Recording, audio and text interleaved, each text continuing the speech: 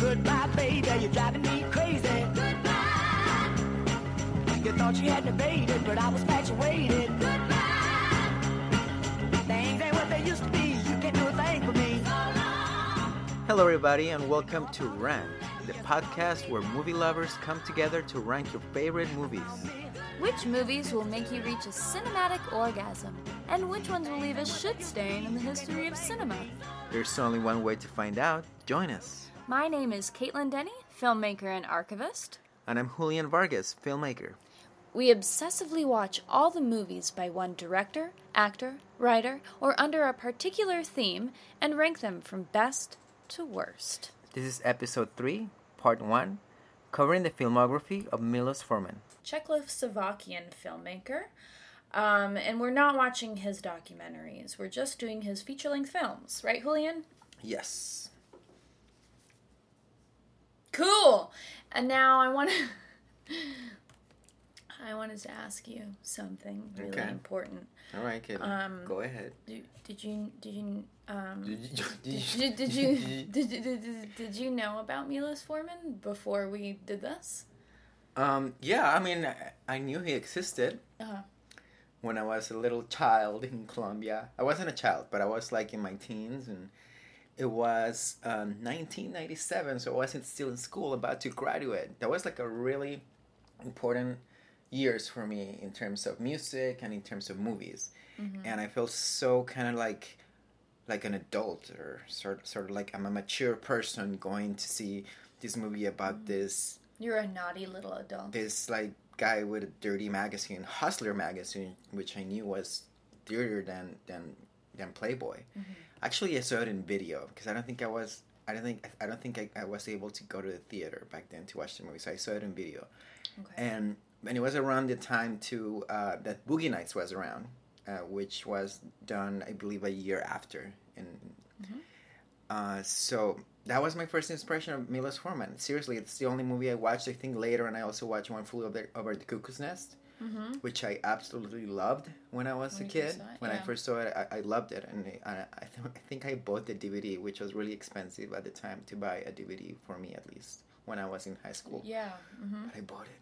Whoa. So I guess you were a Milos Forman fan. I was in the making. I've only seen 2 of his movies, but yeah. How about you? Well, you blew your allowance on a Milos did. Forman DVD. I so did. That says a lot. That's something, yeah. Well, let's see. I mean, I grew up watching Amadeus like on repeat in my with my family. We loved that movie. My parents loved that movie a lot, and so we, thus the children, saw it a lot, and it was hilarious. So it was like, even though there's a lot of sexual and very dark things in that movie, it was considered a family film in my household. Saw that a bunch. Saw One Flew Over the Cuckoo's Nest when I was probably 19, getting into film, right? And I knew about The People vs. Larry Flint when it came out, but I thought it was too... I guess I was a prude or something. I wasn't like... I don't know. Something like... I was like, oh, that's a movie not for me. I shouldn't be seeing that. Maybe... I wonder we could have been friends back then. Maybe not. But my favorite movie was Hairspray. You know, John Waters and David Lynch were my favorite filmmakers. So there was still potential for friendship. Yeah, there was something about, like, the Larry Flint himself that I was like, ugh. Yeah. No. And then those were the only ones I had seen of his, and I always wanted to see Hair. Hair was always on my list of like, oh, I gotta see that. Well, now you got to see it, Caitlin. Now you got to see it. So those were that was my experience with him beforehand. Cool. So you did some extra research, as you did in our last episode about Lynn Ramsey. You're just all about that research. I just love the research, yeah. You like learning about these guys. Well, so do I. And I'm going to listen to you. So what did you find out about Milos Forman?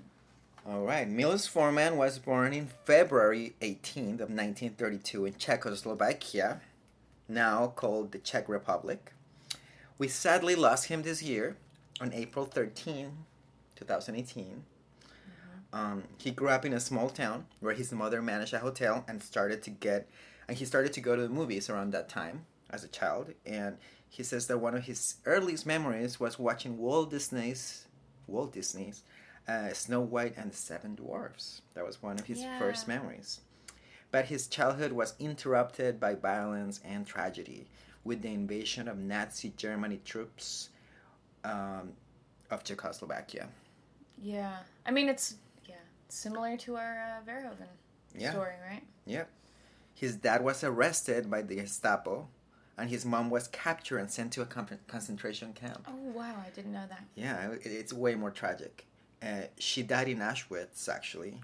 And his dad died of scarlet fever while he was being transported from one concentration camp to another. So he lost completely his family. He was then raised by his relatives and entered the world of theater by the influence of his brother, who was also being chased by the Gestapo. He started writing plays, and then later on he started writing for the screen, and he started getting paid for it, for the screen. Mm-hmm. And for the Communist Party, this was not a good thing. It was considered like low, or like... It was just not a pure thing to make cash about anything, right. I guess. Mm-hmm. And his first film was in 1964. It was a documentary called Audition that chronicled a musical talent competition. And his first feature film was the 1964 Black Peter that we're going to talk about. Mm-hmm. But he became increasingly frustrated with all the obstacles that he was facing in the Czech Republic, especially dealing with the Communist Party. And we're going to talk about later on how this was especially insane when he made Fireman's Ball. Mm-hmm. But that movie that was so successful and actually was nominated for an Oscar, it gave him the strength and I guess, yeah, he knew that now he had something to show for, more to show for, to move to the United States. So he moved to New York. And he made his first unsuccessful American film in 1971, which was Taking Off. And then he made his first very successful American film, One Flew Over the Cuckoo's Nest. And in 1975, he won an Oscar for Best Director and Best Film for this one. Wow. And Milos was here to stay, and he became a U.S. citizen in 1977. Wow. Cool. So join us. We're going to explore his entire filmography, including his flops and his greatest hits. Yeah. I just wanted to read one of his quotes that I think really talks about his philosophy as a director. Sure, yeah. He says, "The best way to legitimize authority is by knowing what you want and not asking for the impossible." Sounds pretty reasonable. The best way to legitimize authority is by knowing what you want and not asking for the impossible. He's talking about himself in that, or what? Just as a directing. Oh, okay. I'm sorry. Every time I always think about politics when I think of him. When it comes to his background and stuff. And when he says anything about authority. Directing. Okay. So cool. Yeah, when you're a director, because you're like an authority figure, so you gotta know what you want, and you don't ask for the impossible. Right. You gotta know what your limitations are. Right. I think that sounds pretty good. Well, and that kind of means like making people comfortable, right? You're not asking for anything that's impossible of them to do. Like you're not a diva. You're really asking for. He does seem like he was like that kind of person, right? Yeah, he was never like pushy with his actors or mean to them or demanding. That's great. Cool. 1964's Black Peter was Milos Forman's debut feature film. 16-year-old Peter takes a summer job as an undercover security guard in a busy supermarket where finding shoplifters is the ultimate goal. But Peter longs to spend summer with his friends and maybe girlfriend Asa rather than be at work. Peter's father continually berates him for his lack of motivation for his job, going on long-winded lectures about the young man's soon-to-be failure of a life. Peter is an unlikely hero, completely unsure of everything in his life, yet acting as a symbol for the youth rebellion in Czechoslovakia that was rising there and across the world in the 1960s. Black Peter introduces viewers to some of Forman's tropes that he will use time and again moving forward. Awkward teen romance, large dance hall parties, antiquated social formalities, compassion for desperate people, and his use of non-actors. Forman won first prize at the Locarno Film Festival, beating out Antonioni's Red Desert and Godard's Contempt. Wow. Yeah. I didn't know. I knew it was that he beat Antonioni and Godard, but I didn't know it was Godard's Contempt. Yeah. It's Isn't that crazy? Deal. I love that movie. It was pretty crazy. I haven't seen the Antonioni one. But, this, I'll also say Black Peter was written by Foreman and his friend Ivan Passer, based on the book by another one of his friends, Yaroslav Papusek. I think that's how you pronounce it. Yeah, it was actually a novella. Novella, okay. And cinematography by Jan Nemesek. So, I had never seen this film. It's a coming-of-age story about a 16-year-old boy with a barely there mustache. It's a sad little mustache. Yeah. And his hair... You know who he reminds me of? Jeremy Renner. He looks like a young, awkward Czechoslovakian Jeremy Renner with a sad little mustache. Yeah. It's a very naturalistic kind of acting that we see in that character and all the characters. I believe it's mostly, I think all of them are actually non-actors in this movie. Actually, one of the people that he uses in this movie, the guy who plays the dad actually, which is one of the best roles in this movie, he played band leader in his previous film, Audition, which is a documentary. So obviously he's a non-actor. Right. He's a musician. He's a musician. Yeah. And I also read about how the woman who plays the mom of Peter, she's also not an actress, and she was the most accommodating person. And apparently she was always trying to make, like, Czechoslovakian food, like pastries and stuff for the crew all the time. And she was actually getting kind of stressed out about it. Oh, my God. But he was like, you're doing a great favor to us. Like, you gotta chill the fuck out. Like, you're good. Right. And, I think the acting, it's definitely a naturalistic acting, and I think it works. This is considered like one of the more important films of the Czech New Wave. It was also very much influenced by neorealism, and you can tell in the movie, like it's very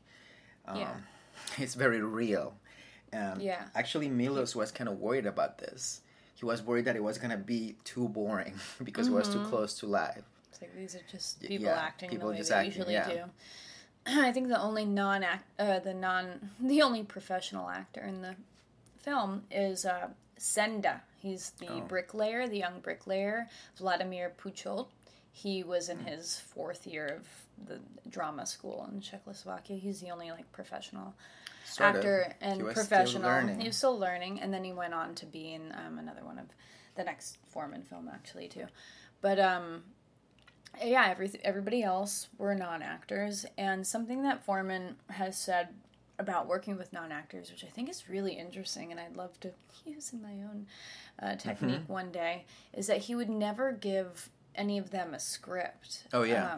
And he would just, on the spot, kind of explain what the scene is and kind of tell them their lines on the spot, and they're kind of, they would remember bits and pieces of what the dialogue was supposed to be. But it makes it authentic. And that way they would have to improvise and just be in the moment, and he got really great performances out of that. He always said that non-actors were afraid of the camera, were not afraid of the camera, but were afraid of an audience. So being in front of a camera and improvising wasn't a big deal for them, whereas professional actors were scared in front of the camera. It's an interesting little anecdote. Yeah, no, and I think it worked. I like this film. It definitely feels like a first film. Yeah. Which is... Why do you say that? I do think sometimes it does borderline to be way too simplistic at some point. And I think even though I like certain scenes, it does risk to be a little bit too too simplistic, and I know that's the point of it. Not a whole lot is going on, and it becomes a little bit repetitive at times. You kind of see the same action over and over again. Yeah. Which is fine. And it's kind of actually, when we talked about that quote that he says that you need to know what you want and not asking for the impossible. It seems like he was really applying those principles in directing this film, because it was his first film. He didn't have a lot of money, so he picked something really simple and then made it happen. Yeah, pretty easy to shoot. Even the group, the the dance scene and stuff. They rented the ice rink and then said, "Here's a free party. Come." Correct. And nope, they didn't pay the extras. Basically, that's what it was. Yeah, which is great. Like good technique. You get free extras. That's what it was. Yeah. So, yeah, I mean, I liked it and I appreciate the experimentation of it. It's like it's more like a slice of life. Mm-hmm. There's just not a whole lot of tension in here. No, and I think the tension is supposed to come from the uncertainty of Peter. Poor Peter, he's really unsure of everything that he's doing. Does he want that girl to be his girlfriend or not? He seems a little back and forth. Is he gonna beat up the bricklayer kid or not? Like, he's mad at him, but he's not really. Does he want to be, have a good relationship with his father? That's maybe the most clear. Not really. He's not very interested in that. No, he's very apathetic about everything. Like, he doesn't even care about the job that he has. He really doesn't care. He does follow. Okay, so he ends up following somebody that he thinks is a shoplifter. And ends up being and then he kind of gives up. Right. He's like, he goes outside of the store to follow him around all day, and he's like, "Oh well," and then goes home. Like a kid, a kid. Like, he's still trying to figure it out. So that's why it's true to life. When you're that age, you kind of don't know who you are. Yeah. And you don't necessarily have strong opinions about anything. Right. And I think it kind of shows in that. He's He's just kind of like going through life, trying to understand and make sense of all this thing. But he's very kind of stoic almost. Right, yeah, I think so. And his father picks up on that too. When he says, if you're not sure of what you're going to do, I'm going to make all the decisions for you until you are. There were a couple of scenes that I found particularly fun and remarkable. Mm-hmm. I mean, I love that scene when he goes out and chases this person thinking he's a thief. That was a pretty fun scene. Really beautiful. I also love the scene when they have that, like, sort of like a naked... I think it's Victorian painting of a woman. Oh my God. Like one of those. That might be my favorite. Like Madonna, scene. Like old, like naked Madonna painting, and obviously that was like his first sort of access to sexuality and seeing a woman naked. Right. And, it's through art. And his father obviously lectures him about it, so I thought it was pretty funny. And we cannot forget about Ahoy, that part, Ahoy. Yeah. Is it the best or the most annoying part of this movie? Maybe both. I think maybe both. It's a little bit annoying, but it's also kind of endearing. So ahoy means hello in Czechoslovakian, and there's a character, the bricklayer, who he follows around Peter and his girlfriend Asa in the small town that they live in. Sees them at the pool, follows them around, just tries to keep bothering them. I think he really just wants to be friends with them in the end. You've known people like this, right? When you're a teenager, where it's like boys fight with girls just because they actually really like them, that sort of deal. He's like trying to like pick a fight with these guys, but really wants to just wants the attention, wants to be friends, wants to be included, but he doesn't have the social skills to do it. So he almost picks a fight with Peter because he says ahoy in a certain way, which means hello, and Peter just goes ahoy. He just does it in a really obnoxious way. Yeah, and he's like, no, you have to say it ahoy, ahoy. Yeah. Actually, why don't we hear a clip from it? Ahoy. Ahoy. Ahoy. Slyšíš to, jo? Slyšíš to? Ale slyšíš to taky, jo? Ale nech. Ahoj! Ahoj. Slyšíš to, jo? Slyšíš to, jo? Ahoj! Ahoj. Ahoj. Ahoj. Pojď pryč, prosím tě. Yeah, it's really annoying. It is. A couple more things about the movie. There were actually two movies that Milos Forman and named as influences for this film. One of them was Bertolucci's Before the Revolution, that also deals with like a young person, a young student, like trying to reconcile his like middle class values, and he has militant views about the Italian Communist Party. So it's similar. Yeah. So it's kind of coming of age, and there's also All Miss the Job. It's another film that he cites as one of his influences, and this one's also a story about a young man who is trying to figure it out, and he starts working for like a big corporation, and he ends up meeting this girl, but then because they ended up getting different jobs in different corporations, they end up being separated. So it's not, it's not exactly the same, but it's like, and they're both neo-realistic movies. Yeah. So you can see how that influenced his film, like right. that style. Like it looks like a neo-realist film. You can tell the influence, but it's actually influenced by neo-realistic films, and he said it. So right, cool. I've also heard that like his biggest inspiration was just pure, truthful reaction to the socialist and communist propaganda films that were going on, because he saw Snow White and the Seven Dwarfs when he was a little kid. He said he didn't see a film until he was 13 years old because he didn't want to see propaganda film. Oh yeah, probably for a while that's all he could see. And so his filmmaking really is just a pure reaction to like, I just want to express a true story of what it's like to be human and not be some communist, crazy person. Yeah, that makes sense. Also, one of the things that people like to talk about this film, especially folks that study the New Wave movement, one of the tropes from that movement is like the open-ended films, like the narratives are open-ended. Like, you don't really, like in this film, like it ends and you don't know what. There's not like a beginning, middle, and end. Like there's not really something there's no closure. Yeah, the ending is odd, isn't it? It is odd, and it's actually considered radical even for people who study like New Wave films, because it kind of ends in freeze frame, in an interrupted ending. Yeah, it's an interrupted sentence. Right. It's about 6 and it ends. It could be, so it's when his father is lecturing him. Correct. One of his many lectures that he gives the boy. Honestly, this was my least favorite scene, because I'm like, oh my god, when's he going to stop? And then at the end I realized, Milos is trying to make you feel that way. Like, when will this father stop berating his son? And then he cuts him off in mid-sentence. He stops it for us, but we don't know for how long that's going to go for the character. But Peter...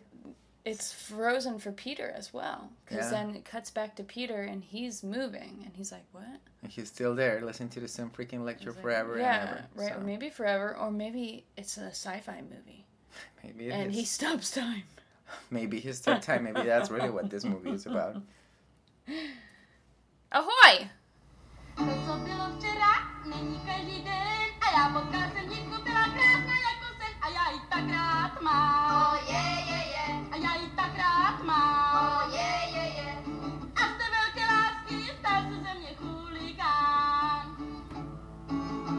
That was the song at the beginning of Loves of a Blonde. I couldn't understand anything. It's just something about turning into a hooligan. If you do something wrong, you might turn into a hooligan. Woo! That's all I understood from that. Cool, I like that song. Anyways, this 1985 film tells the story of a young factory girl, Andula, who craves to break the routine of her working class existence. Boys become the great distraction for her, to get out of her dull reality. She even goes to a party organized by the local communist government for factory workers to meet men, which is going to be the men that they're going to meet is a bunch of soldiers. This ends up being a real bummer, as they all happen to be old farts. Yeah. She still meets a young pianist, though. She meets a young pianist. But Andula is still trying to figure out what the fuck does love has to do with it. Tina Turner is not in this movie, by the way, but she'll be in another former movie coming up soon. It is considered part of the Czech New Wave as well. This film was also nominated for an Oscar for Best Foreign Film. Cool. Yeah, I heard a story he told about an actual woman he saw carrying a suitcase, and that's where he got the idea for her character. A woman who didn't look like she was rushing home or really had anywhere to go, and was slowly kind of walking through the streets with a suitcase. It's very sad. Another black and white Czech New Wave film. Correct. Using a lot of non-actors, non-professional actors, and a few professional. Again, the use of the boy who played the boyfriend, Vladimir Pusholt, something like that is his name. But the rest of them are non-actors, most of them, including the lead actress. I personally loved this movie. I thought it was very moving. And, you know, a lot of male directors and writers, they're not very good at writing female characters. And I think this one was very true to life and very, like, how do they know that? I mean, I don't know how a girl feels, but it just felt really genuine to me. It felt really sensitive, like the way they did with her sexuality and just her discovering herself. It really did. I agree with you. And it felt like it was from her perspective in a way that wasn't being stripped of her innocence and confusion. At that age, being a woman where you're sexualized and trying to figure out your sexuality and maybe unsure of the world, and you get taken advantage of a lot by men. And the men in this film do exactly that, and she sees them in all of their creepiness and disgustingness, but also like they're vulnerable and weird too, everyone at the same time. It's true. It's a really authentic and amazing view of kind of predatory men towards young women. I also like the I also like the friendships that she had with the other girls. There was like a lot of empathy between them. Yes. Like they were kind of like trying to help each other all the time. And they're always checking in with each other.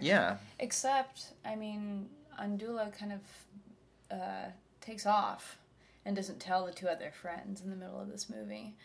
Remember? Well, that's like her moment where she's just kind of like rebellious. And it's just like, I'm not going to tell anyone. I'm just going to do this thing. Yeah. Because she's so needy for affection. She's so needy to like get this guy.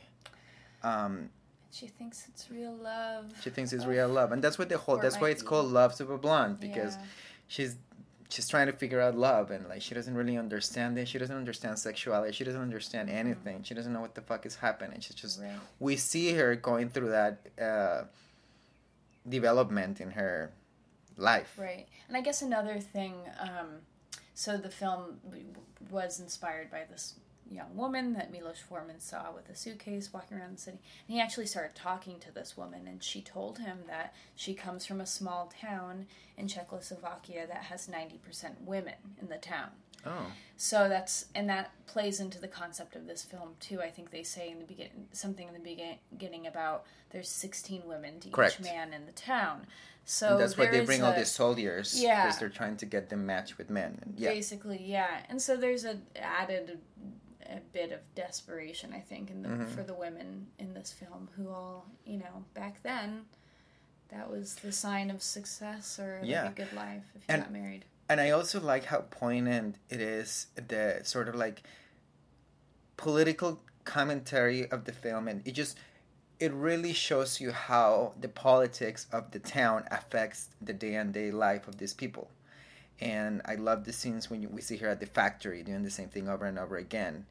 And then even her prospects to finding a boy or someone, to finding love, are almost kind of like regulated by the government too, because there's not a lot of men and they have to bring these soldiers to like get it's like it's very controlling environment. And it seems like she lives like in it's not a foster home, but like kind of like it's a dormitory. Which I was under the impression it's a dormitory for a school, but they're not it doesn't look like she's going to school. She's working, so I'm not really sure what that situation was. Yeah. They're all very young. They're teenagers. They're very young. They have really funny haircuts, some of them. Oh, I want to talk about that. The teased hair. And he does that a lot. I mean, he has a lot of teased hair in a few of his other films after this as well. Taking Off, I believe, has a lot of teased hair, too. And I think it was like, it's a 60s thing, right? Hairspray, Yeah. It was a look, but I feel like the Czech women really mastered that teased hair thing. Yeah. It was like, wow. To the point that sometimes it looked a little bit funny, looks a little ratty. Exactly. Well, it says a lot about the poverty that they were living in. Like they're trying to look cool, but they might not have the resources to like really get the do well. Right. I definitely think this is, to me at least, it's an improvement from Black Peter. I think it's more stylized like the other one, just like the way the camera moves, the variety in different shots that he uses, and it also has that same neo-realistic influence, and he actually cites the same movies that we cited before as his influence for this movie as well. Yeah.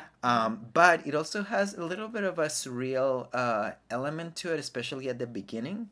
That the scene with the trees, where she's like tying a tie to one of her trees, trying to find a boy. Yeah. It's just a little strange, and it's like, what the fuck is going on here? So it has like sort of like that sort of surreal moment in the film that I really appreciated. It's a beautiful scene.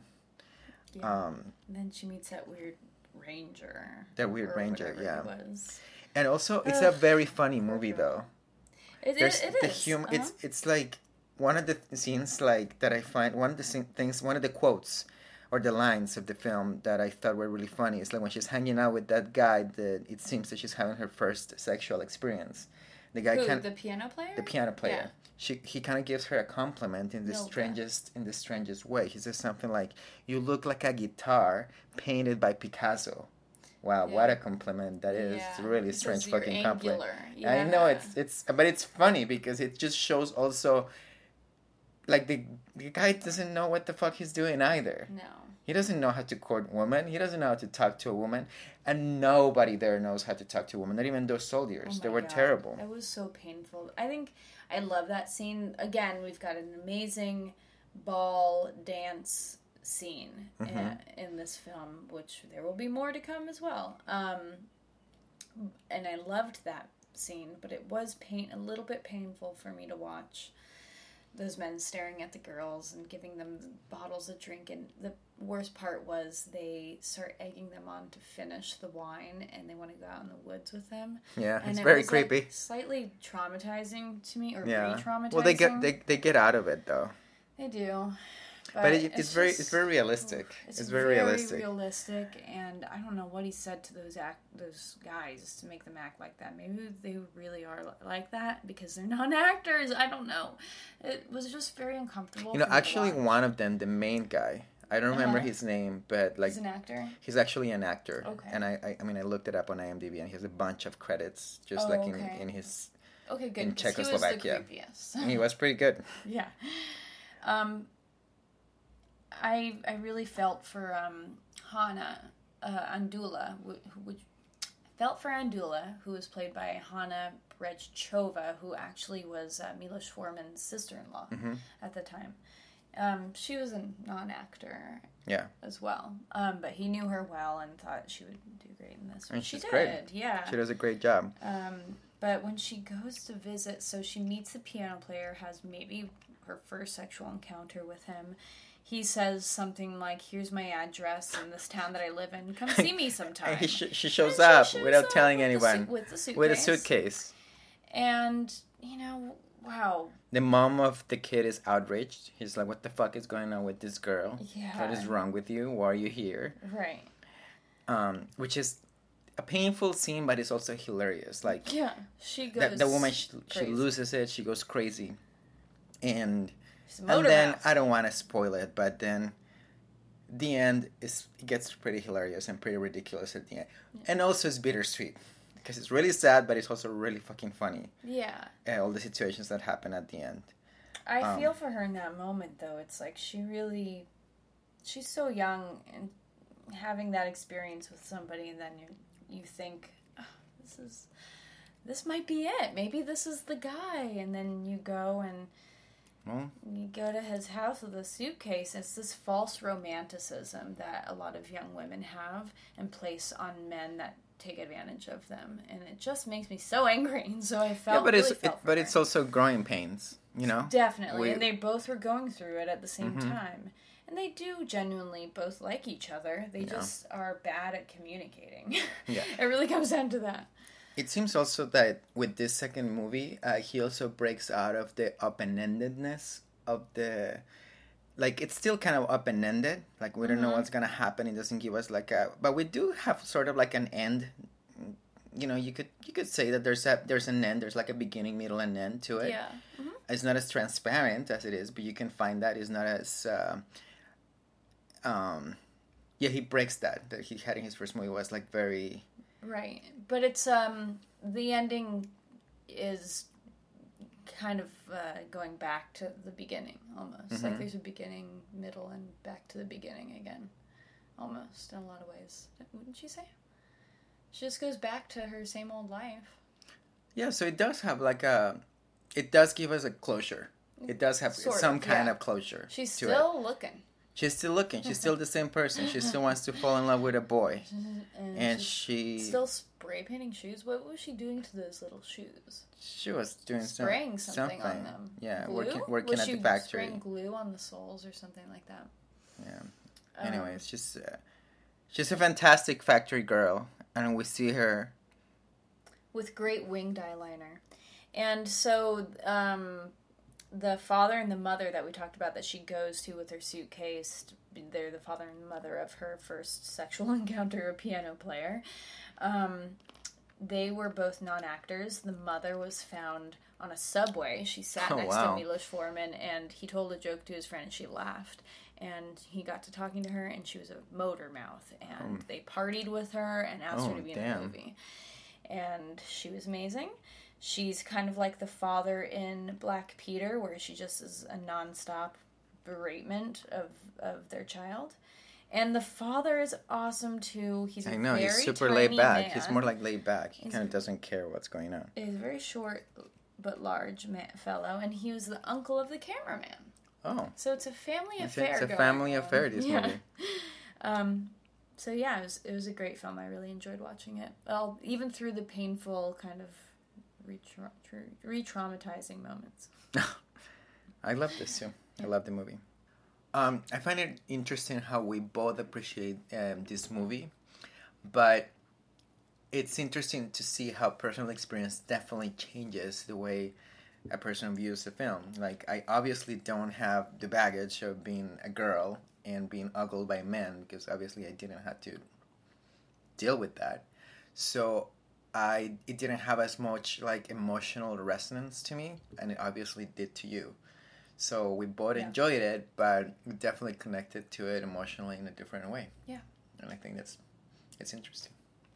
Forman's 1967 dark comedy, The Fireman's Ball, tells the story of a group of local volunteer firemen who put on a large benefit raffle and dance, including a spur-of-the-moment beauty pageant.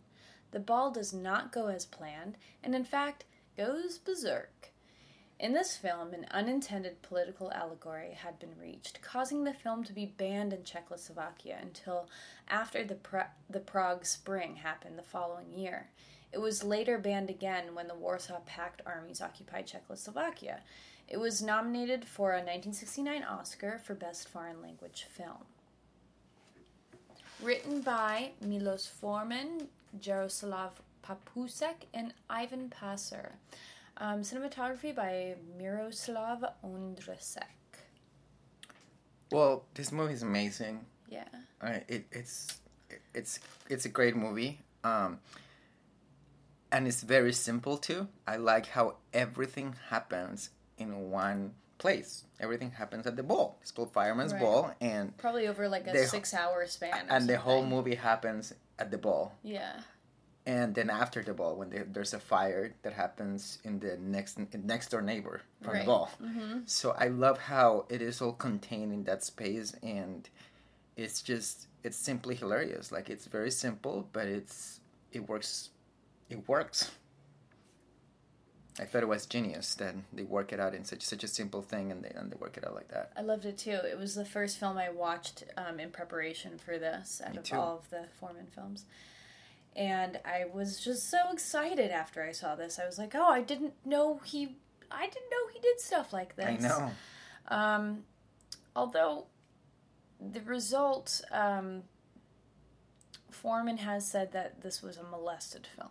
So it was, yeah. So he said that the edit is different than what he wanted it to be initially, and it has a lot of controversy surrounding this film. Oh, I know about that. Yeah.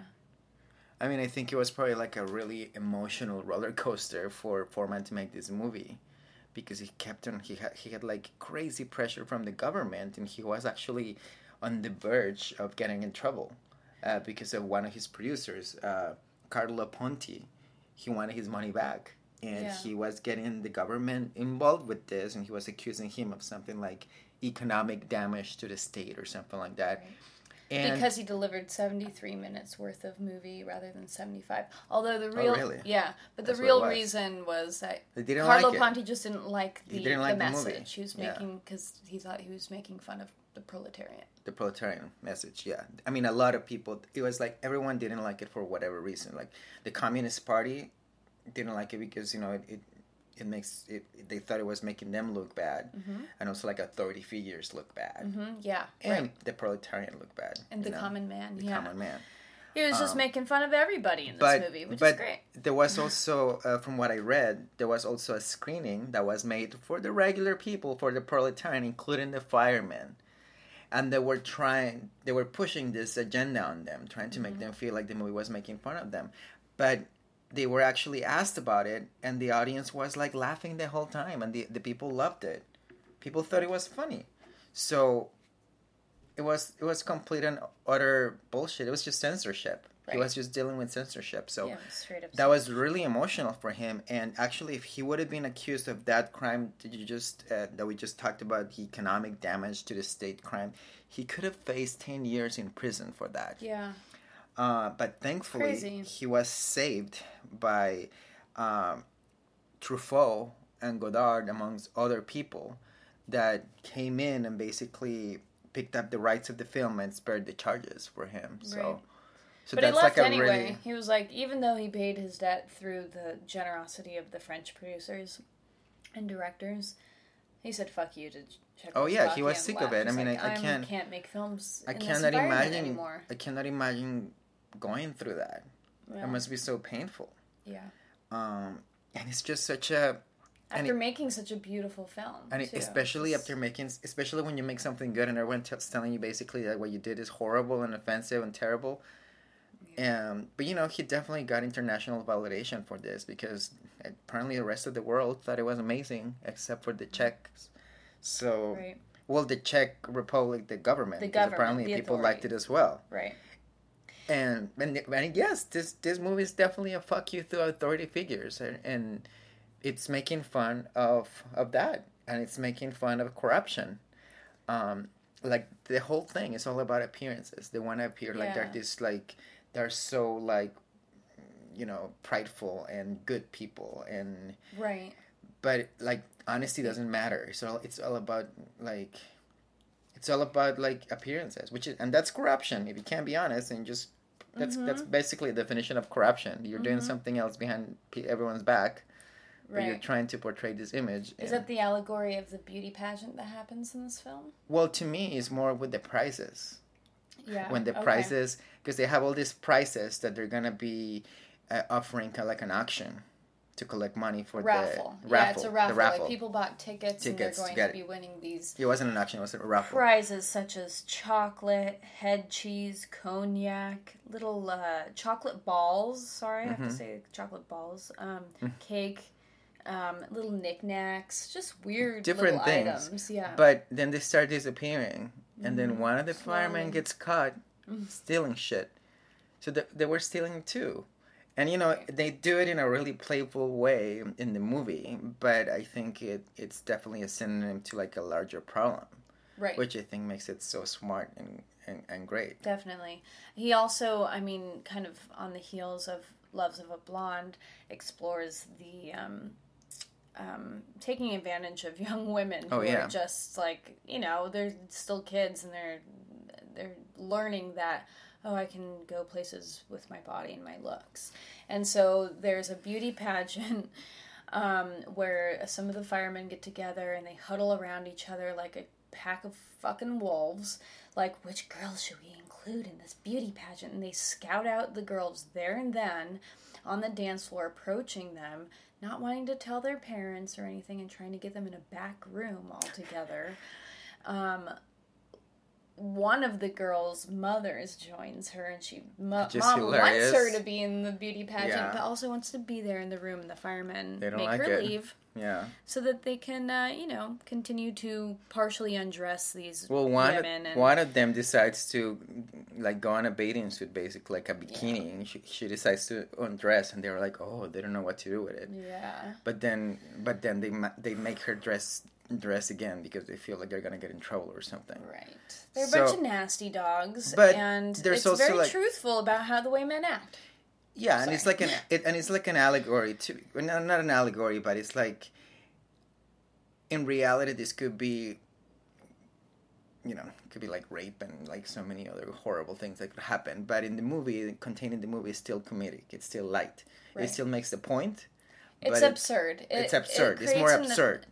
And that's what I think, we were talking about this earlier, what Milos Forman does so well in his films is he takes dramatic elements and very, serious problems and social problems, and he puts absurdity in there so that we can laugh at them, which is how you really get to truth and like understanding. No, things, it's true. Right? It's like the role of a comedian is telling the truth, and that's what Forman does with this one. Yeah. And although I don't think he'd be a good stand-up comic, but that's I why don't think so. That's why he's a filmmaker. But it's also like a beautiful film the way it's shot, and I love all the shots in the snow towards the end. Yeah, the cinematography is beautiful by Miroslav Ondrasek, the same cinematographer as Loves of a Blonde. He also did Forman's first movie, which was a documentary, Audition. He went on to do Amadeus, Valmont, yep. Ragtime. So he was a constant collaborator. Did a lot of other films. And he's excellent. Too. Like, even the other films, we'll talk about it later, but yeah, he's constantly excellent. He shot A League of Their Own, too. Just had to say that. That's a cool one. That's like what? Oh, yeah, wow, he has a cool career. Anyway, we're looking at his IMDb. Beautiful shots, yes, in the snow towards the end. It reminds me of Bruegel. Of what? Bruegel? Bruegel, the artist. A lot of his shots in the snow. He's from the Netherlands. Mm-hmm. It actually, those last shots, it kind of reminds me of the paintings of Peter Bruegel, the Elder, the Dutch painter. Yeah. Like a lot of those paintings in the snow that he makes, like townspeople hanging out. Yeah. It reminds me of that. I wonder if that was an inspiration for him. I don't know. I like that. But yeah, this is definitely a culmination of all his... He definitely ends his trajectory making Czech movies with a bang. He really does. Because it's an excellent film. Yeah, and I hope he loved the film as it was seen afterwards, although he did say it was a quote-unquote molested film. I think that just means he wasn't 100% happy with he had an idea of how it was going to turn out, and it was a little different. But even though it was different, it's really beautiful. We like him. We like him, Forman, Milos Forman. You don't have to change anything. Yeah, it's really funny. It's a great comedy, but it deals with heavy subjects, and that's what makes an excellent movie. You can laugh. You feel all the feelings. You feel all the feelings. And you can think as well. A bunch of non-actors as well. In this movie, I think they're all non-actors. And they were good to mention. They were actually all of them. A lot of them were like actual firemen. So yes, that was their job. So he got some very real performances out of these people, which was hilarious. Which can be jarring a little bit once you start watching it. It's a little bit, but then once you get used to it, you get over it, and you just completely buy into it. At least that was my experience. Right. And I don't think that it's trying to make fun of the working. No, it's making fun. Man. It's making fun of authority. Right. I think it's almost celebrating the just absurdity and lightness of being. Yeah, but it also comments on corruption too. There's a little bit of that, like institutions. Like, even though it's just like volunteer firemen. But as far as like how the film portrays the normal people, the non-firemen, and the normal people at this ball, who they may seem a little silly and they're funny in the film, but I think it's just a celebration of how humans are funny, and that's not a bad thing. We are funny, weird people, and we do strange things sometimes for greed, sometimes we're sketchy. That's it, yeah. Right. It's a beautiful film. It is. Loved it. I just want to comment before we move on to his first American film. I just want to share this quote that really kind of explains how he felt about his early films. Oh, okay. When I look back at my early films, I think they were mostly about trying to see clearly. It's interesting. Yes. Yeah, that correlates with this other quote I heard, an interview with him saying, I was just trying to express truth. He had grown up with so much propaganda and lies around him. Yeah. And also, it's also finding his own way as a filmmaker, too. Mm-hmm. You know? All right, so that's going to lead us to the 1971 Taking Off, which was Foreman's first American film, although Foreman considered this movie his last Czech film, since it follows the same artistic sensibility, and it also has the same sort of new wave elements that his previous films have. It tells the story of a married couple in New York, Larry and Lynn Tyne, and on their quest to find their missing daughter, who they suspect is probably in danger, high as fuck, they end up attending a self-help group dinner for parents missing their kids, where they end up learning how to smoke joints instead of finding their precious daughter. They simply can't take the matter seriously, and they end up partying again with another couple that they meet at the self-help group, and they get drunk, and they end up playing strip poker. The film includes musical cameos by Carly Simon, Tina Turner, and Kathy Bates. The film was a complete financial failure, and to this day, it's almost impossible to watch. It's very hard to find. It doesn't really have a proper U.S. DVD release at the moment. But Foreman made up for all these losses, financial losses, by accepting to direct a commercial for the Royal Crown Cola. They liked his movie so much that the company offered him $1 million to make a spot playing of a humorous scene in which a large group of women auditioned for a director by singing a song at the same time. Foreman learned a lesson on capitalism for sure with this movie. Yeah. It was supposed to be a Paramount film. They actually made the deal with Czechoslovakian Film Export to bring Milos over to America, and then they decided they didn't want it. And Universal took it. So. Well, Universal took it because they were hot on the idea of Easy Rider. Right. And the hippie, kind of like hippie era. And like sort of like transgressive. And they thought like, ooh, this it's kind of like a new Hollywood. Mm-hmm. So we want to make money out of more of this transgressive artists. But also, even back Universal, when they started, they were always kind of like the more of adventurous kind of a studio. So they definitely took a chance with Foreman in this film. And I think it's a shame that this movie is hard to find. It's a shame that it wasn't a hit. It's an excellent film. It's so good. It's really interesting. It's really funny, and I think the closest one for this film is the Fireman's Ball.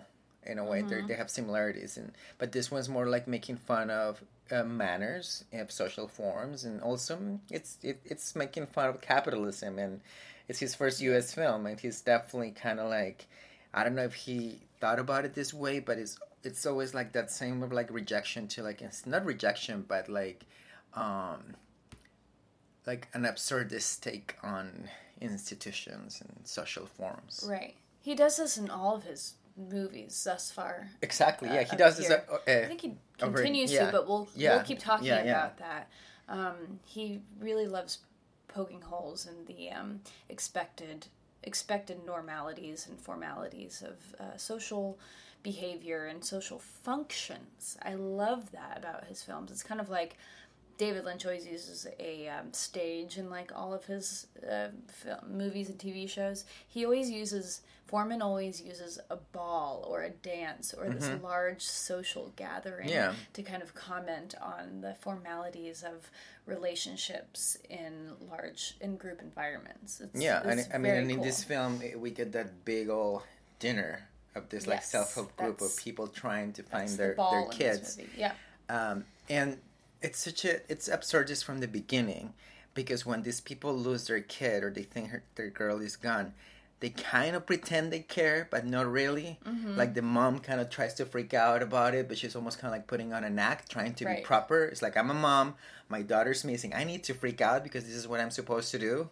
And then the dad is definitely kind of like not very preoccupied. He kind of doesn't care. But then the wife ends up pushing him to actually care. So it's like, okay, we're going to go look for her. And they go and try to find the girl. Right, and then he only ends up, and then he does find her, but she won't go with him. Wait, he finds another girl. Yeah. Remember? He finds another woman's girl, and she won't leave these strange hippie men that she's with. And that's what drives him to kind of care, because he meets this other mom. Well, but they don't care, because they meet this other woman that's supposed to be trying to find her, but she also seems like she doesn't care. That's the thing. They actually don't, but he meets this woman who's the mother of another missing hippie girl, and the only reason why he cares now is because he's interested in her. And exactly. Well, they're both interested in each other. Yeah, do a little swinger action there. Yeah, and then nothing really happens. And she ends up inviting them to the self-help group. Yes. And then they ended up partying together. What's the name of the association? I don't know. I believe it was called the Society for Parents of Fugitive Children. Yes. Okay. And since we're talking about it, one of the most iconic parts in the movie is that scene when all these moms or dads are taught how to smoke weed. Yes. Why don't we just check out the clip for it? This is a joint. The joint has two ends. It has one end which is rolled shut and another end which is open. Take the joint with the open end facing you firmly between your thumb and index fingers, like this. Do you know what I'm saying? Then you take it and put it in your mouth, like this. Then you take out a match, you light it, you put it to the end, and you inhale very deeply, like that. Yeah, that part's amazing. It's Vincent Schiavelli, who's maybe the greatest character actor, I'll say, definitely, ever. And he was in almost all of Foreman's American films. Yeah. And always plays a really amazing role. But this one is the tops. It's really for good. him. It's so really he's good. teaching a room full of the parents in the society. Very conservative, rich, white parents who are members of the Society of Fugitive Children. They've just had a large dinner in a ball type situation like we were talking about earlier, and now they're sitting in maybe a drawing room of sorts that has salon style hung paintings of other rich white people all over the walls, and they're handing out joints so that the parents can experience what their children are experiencing and maybe why they're running away. And it ends up with the main two parents having a grand old time with another couple.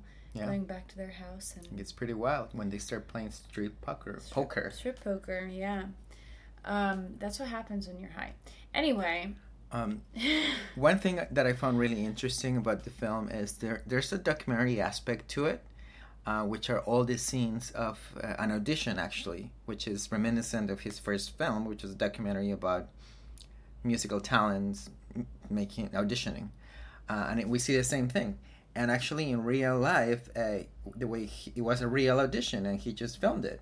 And we see some of the people that auditioned there, as I mentioned before, is Carly Simon, and we also get Kathy Bates. And at this point, they were unknown. Nobody knew who they were, and they actually just went to the open audition. It's pretty cool. And that serves the purpose because that's where the girl goes to. She's going there to audition while their parents are like worried about her, what she's doing. She's actually a fugitive at this moment, but she's actually auditioning for whatever, that musical talent competition or something. They're playing guitars and singing folk music. Yeah, basically. but it's a really endearing sequence, and it I like how it cuts to like whatever's happening with the narrative, and then it cuts to the. I was gonna comment on that. The editing in this film is incredible. It's incredible.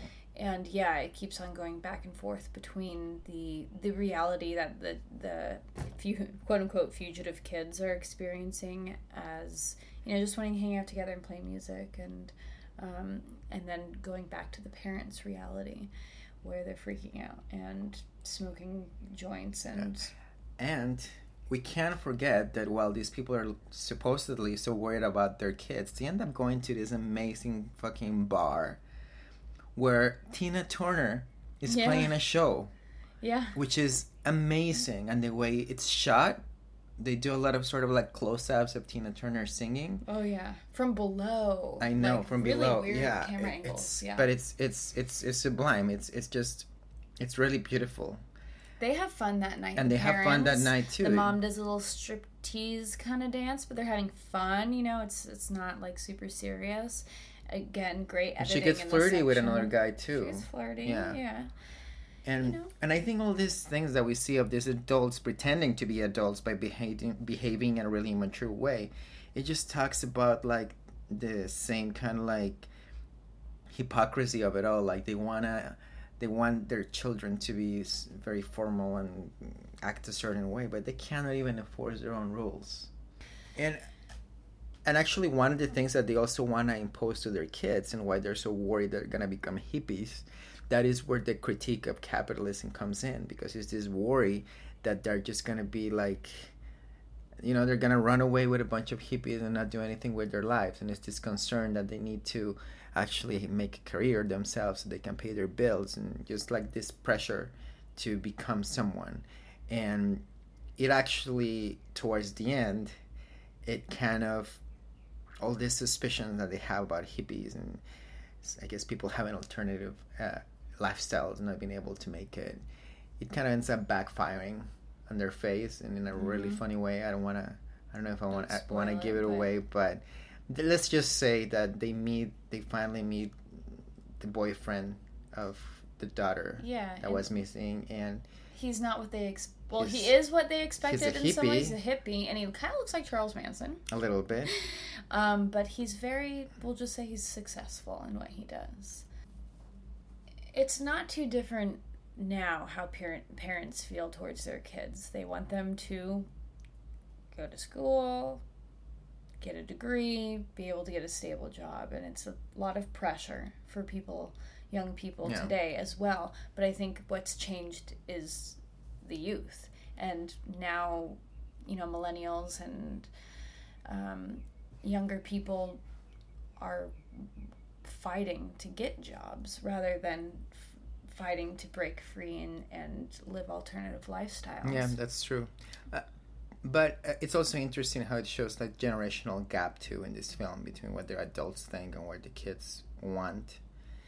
And it's similar to what we see in Black Peter too, which is always this duality between the dad lecturing him and what he wants to do, although we don't really get a sense of that, but it does show, like, you know, the difference in generation, and I think this kind of touches on that a little bit. This is this is a trope in all of the Foreman films prior, and in this one are the pressures of family and the pressures of parents and parents' expectations on the child. So I don't think it's as much critique to capitalism per se. It's more about more like the manners and the way of life that system creates. Definitely, yeah. Yeah, even though Taking Off was, you would say, a flop, it did win the jury prize at Cannes that year. So people did know it was an amazing film, but it just didn't do well in the box office. You know, America wasn't feeling it. And also Universal, they kind of didn't advertise it very much. Right. So they were kind of like part of the problem. But we pray to the angels of movie making out there to please re-release this film, because it needs to be seen. Yeah. People need to see it. It's an excellent film. It's released on European DVD and Blu-ray. Yeah, but we don't get it here. Not in the US. And it's to me, it deserves to be a classic. I think it's a great film. Yeah, same. Join us next time for episode 3, part 2 of our 3-part series covering the filmography of Milos Forman.